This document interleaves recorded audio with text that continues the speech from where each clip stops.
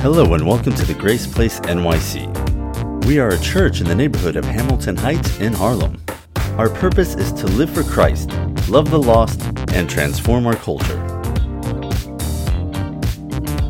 Be honest with me. I know you're in your homes, watching on Facebook or YouTube, but right where you're sitting at, laying at, standing at, whatever you're doing, could you just right now raise your hand if you've ever tried to walk on water? Maybe in a pool, a lake, maybe the ocean.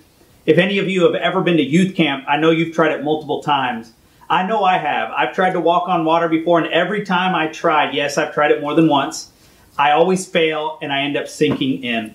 But there are two people that accomplished walking on water. And the title of my message today is Water Walkers. And the text that we're going to use and we're going to be in for most of today's message is found in the Gospel of Matthew, chapter number 14. And we're going to start with verse number 22, and we're going to read 11 verses. And it should be on the screen for you to read along. Immediately, Jesus made the disciples get into the boat and go on ahead of him to the other side, while he dismissed the crowd.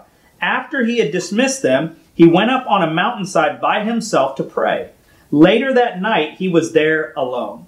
And the boat was already a considerable distance from land, buffeted by the waves because the wind was against it. Verse 25, shortly before dawn, Jesus went out to them walking on the lake. When the disciples saw him walking on the lake, they were terrified. "It's a ghost," they said, and cried out in fear. But Jesus immediately said to them, "Take courage.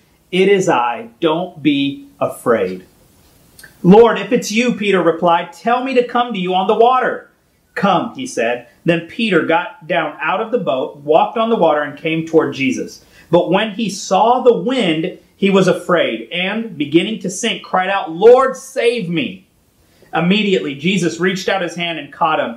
"You of little faith," he said, "why did you doubt?" And when they climbed into the boat, the wind died down. Then those who were in the boat worshipped him, saying, "Truly, you are the Son of God." In the preceding verses leading up to this story, Jesus had just finished feeding the 5,000 with 5 loaves of bread and 2 fish. After this amazing miracle, Jesus needed some time alone with his Father. I think it's interesting that right after this incredible miracle, Jesus, instead of spending time with the crowd or with his disciples, he dismisses them so that he can be alone. In fact, John in his gospel tells us why Jesus was so eager to dismiss the crowd and the disciples. The people wanted to make Jesus king right then and there. But Jesus was not interested in political power. His path would lead him in a different direction. And Jesus was all about doing the will of the Father, regardless of where that ended up.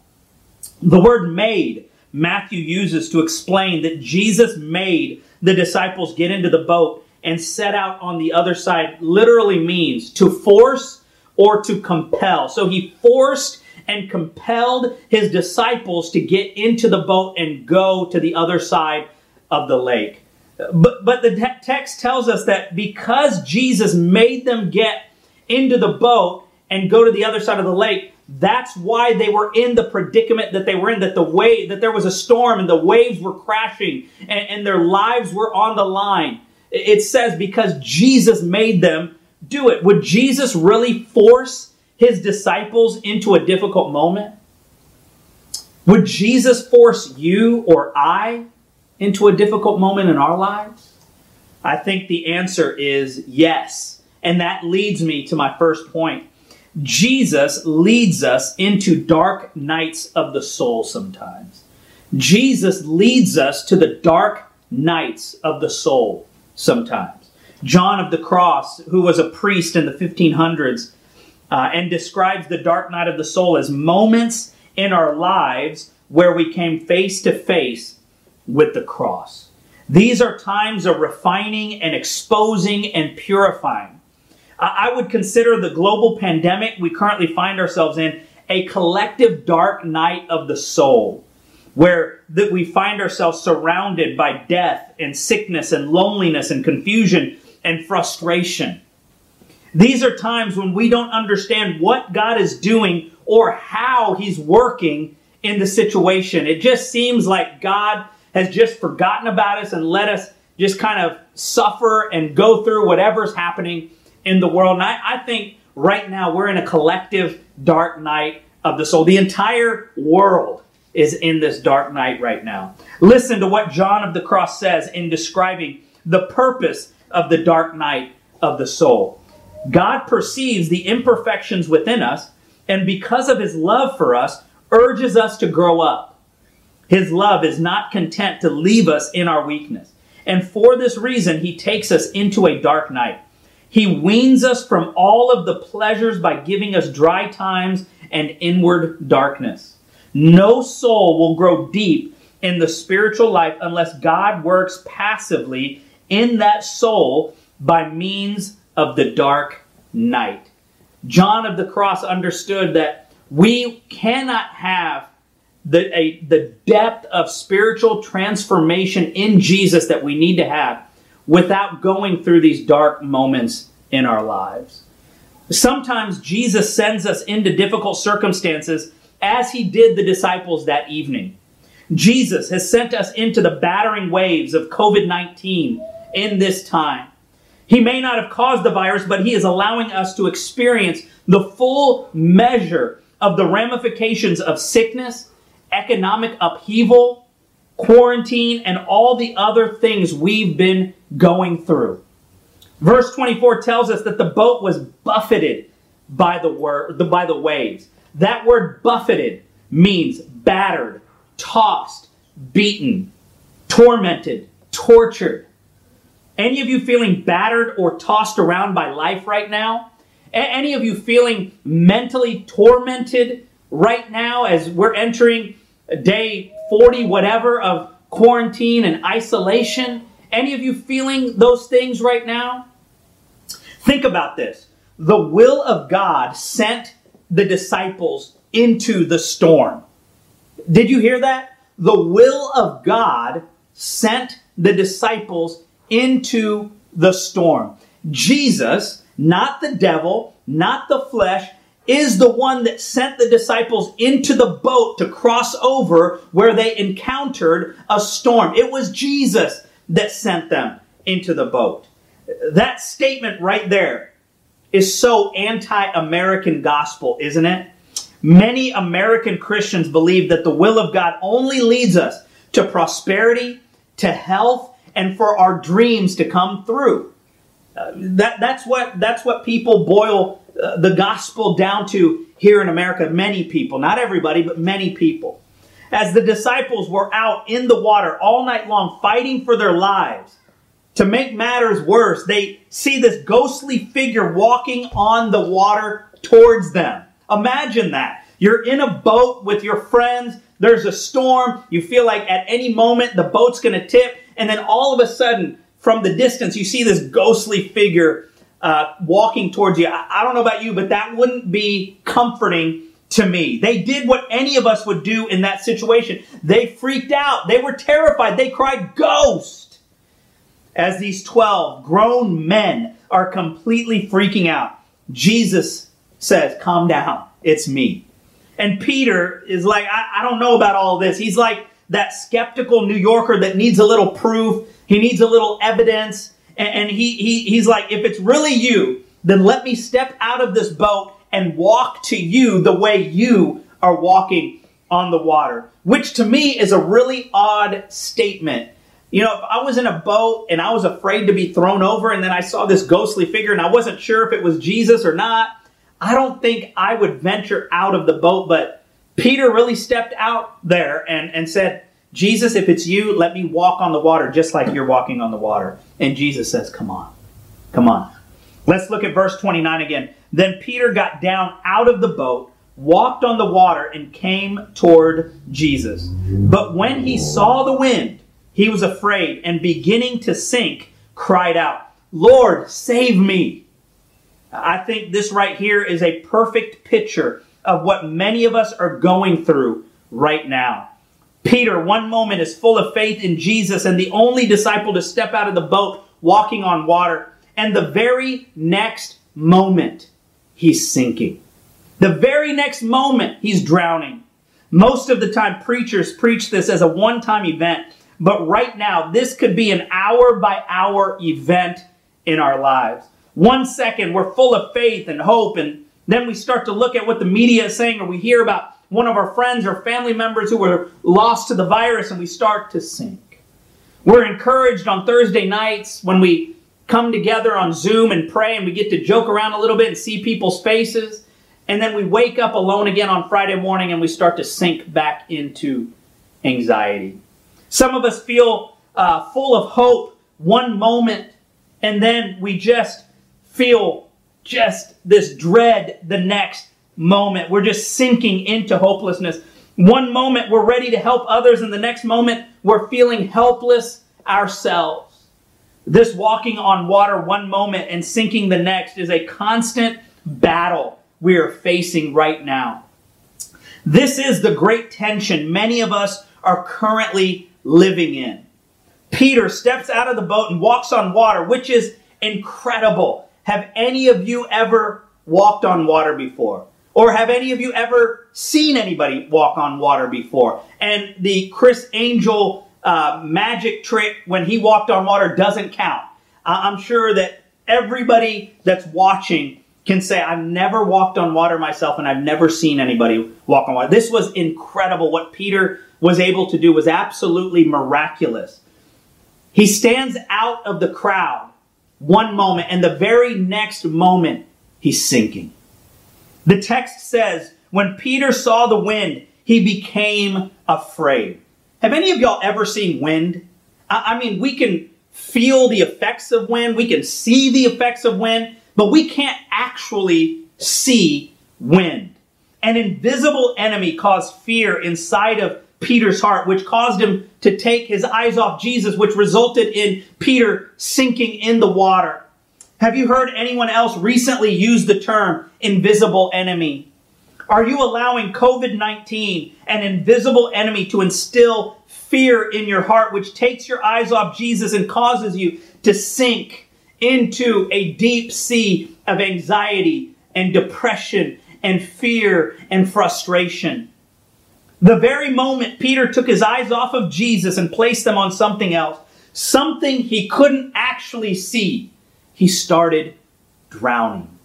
My first point was that Jesus leads us into dark nights of the soul sometimes. And my second point is this: take your eyes off of the invisible enemy and fix them on Jesus.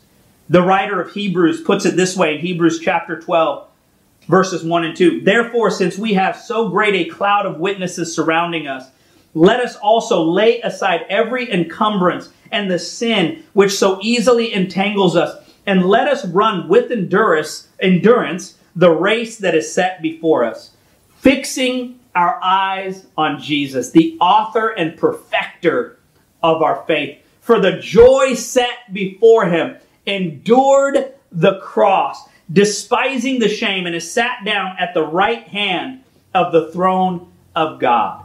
Let me remind us again, the moment Peter focused his attention on something else besides Jesus, he started sinking. The moment Peter's attention went from the face of Jesus to the invisible enemy wreaking havoc around him, he started drowning. He allowed doubt to creep in. That is exactly what will happen to you and I when we take our eyes off of Jesus and put it on someone else or something else. How do we keep our eyes fixed on Jesus during this difficult time in our lives, where there's so many distractions, where there's so many opportunities to doubt the goodness of God and doubt the kindness of God and doubt the mercy of God? How do we keep our eyes fixed on Jesus when we have so many things that are trying to grab our attention and our mind and our imagination right now? Well, we must look for God in our difficulties. We must look for God in our difficulties. It's not enough just to look to God in difficulties. We must look for God in difficulties. Let me remind you, again, Jesus is the one that sent the disciples in the boat. For a lot of Christians, the last one they look for during times of suffering is God. Yeah, we look to Him to take away the suffering, but we don't look for God in the suffering. We can't imagine finding God in the midst of troubled times. We want to overcome our difficulties. We want to go around our difficulties. We want breakthrough for our difficulties. But often we don't look for God during our difficult times of suffering. In fact, our faith often wavers during difficulties. It did for Peter. What if it's God's will for us to go through this prolonged season of isolation that we find ourselves in? And we're praying against the very thing God is sending us into. What if that's the case? I'm not saying that's the case, but what if that's the case? We need to pray for the sick to be healed and for this to be over. But we also need to be looking for God in the middle of this terrible situation. I believe that so many Christians miss out on what God is trying to do in their lives through seasons of suffering, through dark nights of the soul, through dry seasons in their lives, simply because we never look for God. We're just looking to God to take away the pain and the suffering and the anguish and all those things, but we're not looking for what God is doing in our hearts. So where is God at in the midst of this crazy, difficult, stressful time in all of our lives? He's right here. He's an ever-present help in times of trouble. Wherever you're at, whether you live in New York City or you're watching from somewhere else, where is God at during this time? He is right where you are. We just need to look for Him. Listen to what Jesus said in Matthew 7, verse 8. For everyone who asks receives. The one who seeks finds. And to the one who knocks, the door will be opened. If you'll look for Him, you'll find Him. If you knock, the door will be open to you. You see, God has an open door policy. Anytime you knock, He'll open the door for you and let you in. But He at least requires you to knock on the door. Are you knocking on His door right now with whatever you're going through, with whatever you're dealing with, regardless of how dark of a season or a time you're facing right now? Are you knocking on the door and waiting for God to answer? Because if you knock, He'll answer. For me personally, I have been able to slow down just enough for God to be able to put His finger on a few of my heart issues that need to be confronted and dealt with. And because I was so busy before this season, I was doing stuff for God, I could get away with it. But during this season, I've slowed down just enough for God to say, I need you to deal with that son. And I need you to deal with this son. And I need you to take care of that. And the people you're leading and your family and your wife, they're going to be better off for it. You know, I've had the opportunity to start practicing spiritual disciplines like silence and solitude and reflection, things that I have neglected for my entire Christian life. I've been really good at working for God, but not looking for Him. I've started journaling daily. That's been a practice that I've started to do during this season. I have been looking for God in the midst of this crisis, and I've been finding Him. You know, I mean, I know I have a long way to go. This is a lifelong journey, but I've been finding God in the midst of my pain. I've been finding God in the midst of this crisis, and I've been finding God in the midst of my own personal struggle. As we navigate through these shaky, wavy, crashing waters of life that we're currently in the middle of, we need to look for God in the middle of our pain. That's the only way you and I are not going to waste this time of isolation and quarantine. If we look for God in the middle of what we're going through, not just looking for God to take away what we're feeling, but to literally look for where God is working in our lives in the midst of the pain and anguish and struggle that we are navigating through. We need to ask God what He's trying to teach us through the pain that we're currently feeling. God may not have caused the pain, but He is not going to waste the pain that we're going through right now. In fact, He's going to use this pain to mold us, to shape us, and form us to look more like Jesus if we'll allow Him to. Pain, I've discovered, is probably the most effective tool for spiritual formation. More than prayer, more than Bible reading, more than worship, pain is the most effective tool for spiritual formation. Fire is used to refine gold and remove all of the impurities so that we have this pure and beautiful piece of jewelry after the refining process has happened, after the fire has been taken to this rock. It becomes this beautiful, after it's been refined, it's been molded and shaped into this beautiful piece of jewelry that is incredibly valuable. God uses pain to refine us and to remove the impurities from our hearts as well. Is the source of your pain loneliness? Where is God in the middle of that? Could it be that God wants to have a deeper, more intentional companionship with you right now? Maybe because of your busy schedule, you've neglected spending quality time with Him. And this is the opportunity for that to finally happen. Start before this isolation period and the quarantine is over, because it's not going to last forever. You need to start right now. Even if you've continued to neglect Him the last 5 weeks of this quarantine, start now. Is the source of your pain financial loss? Where is God in that pain? Could it be that He wants you to trust Him completely as your provider? Maybe you trust Him in other areas of your life, but when it comes to the financial piece, you haven't trusted Him. And maybe now is the time for you to trust Him completely as Jehovah Jireh, your provider. Could it be that maybe He wants you to pivot and creatively find other sources of income right now? Since everyone is quarantined at home, Priscilla had the idea to do porch family portraits. And so she's going to have the opportunity to maybe, still use social distancing, but to take portraits at people's homes on their front porches, and so this is going to provide a little bit of income, and it just takes a little bit of pivoting, a little bit of innovation, a little bit of creativity, and to see how maybe God is shifting us a little bit. And sometimes it takes pain in order for us to innovate. Is the source of your pain the loss of a friend or family member due to the virus? As heartbreaking as that is, where is God in that pain? Psalm 34:18 says, "The Lord is close to the brokenhearted."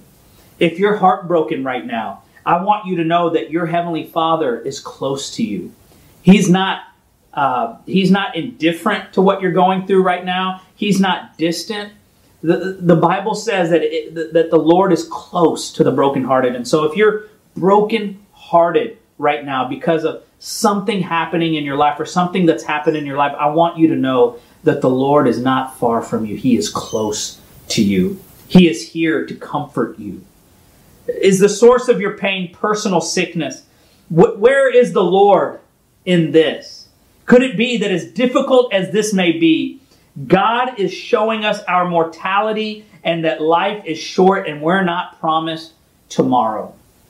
Maybe through this, God wants you to see Him as your ever-present help in times of trouble. When it comes to the pain we're dealing with right now, and it's real, and it's valid, I'm not taking anything away from what you're feeling and what you're experiencing or going through right now. But when it comes to the pain that we're dealing with, I want us to have the same perspective Joseph did when he reunited with his brothers all those years ago. After they betrayed him, after they sold him into slavery, after they went back to their father and lied to their father and said Joseph must have been killed by a wild animal. After all of that and after all of those years, they reunite in Egypt. He tells them, "What you meant for evil, God meant for good." Friends, in your life, whatever it is that the devil meant for evil, God can use it for good. God can use whatever you're going through right now to help someone else. But we need to look for God in our pain.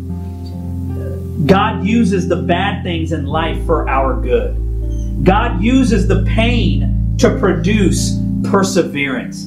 God uses the pain to produce passion. God uses the pain to produce power in our lives. Many of the most powerful moments I've had and interactions I've had with people are when I communicate what God is doing through my pain, through a painful moment in my life, when I share a testimony or when I share something God did in my heart through a painful time in my life. Man, I've had some of the best interactions with people and best times of ministry when I share what God is doing through my pain. Don't waste the pain by constant complaining, friends. Don't waste the pain by allowing it to paralyze you. Look for God in the midst of your pain. Don't say to yourself, I'll find God after all of this is over. I'll rejuvenate my faith and my relationship with Him once He takes away all of this suffering. Don't have that mindset. Have the mindset of Joseph. The devil might have meant it for bad. My aunt may have meant it for bad. My spouse may have meant it for bad. My boss may have meant it for bad. My teacher may have meant it for bad. But God meant it for good. Amen. Let me pray for you.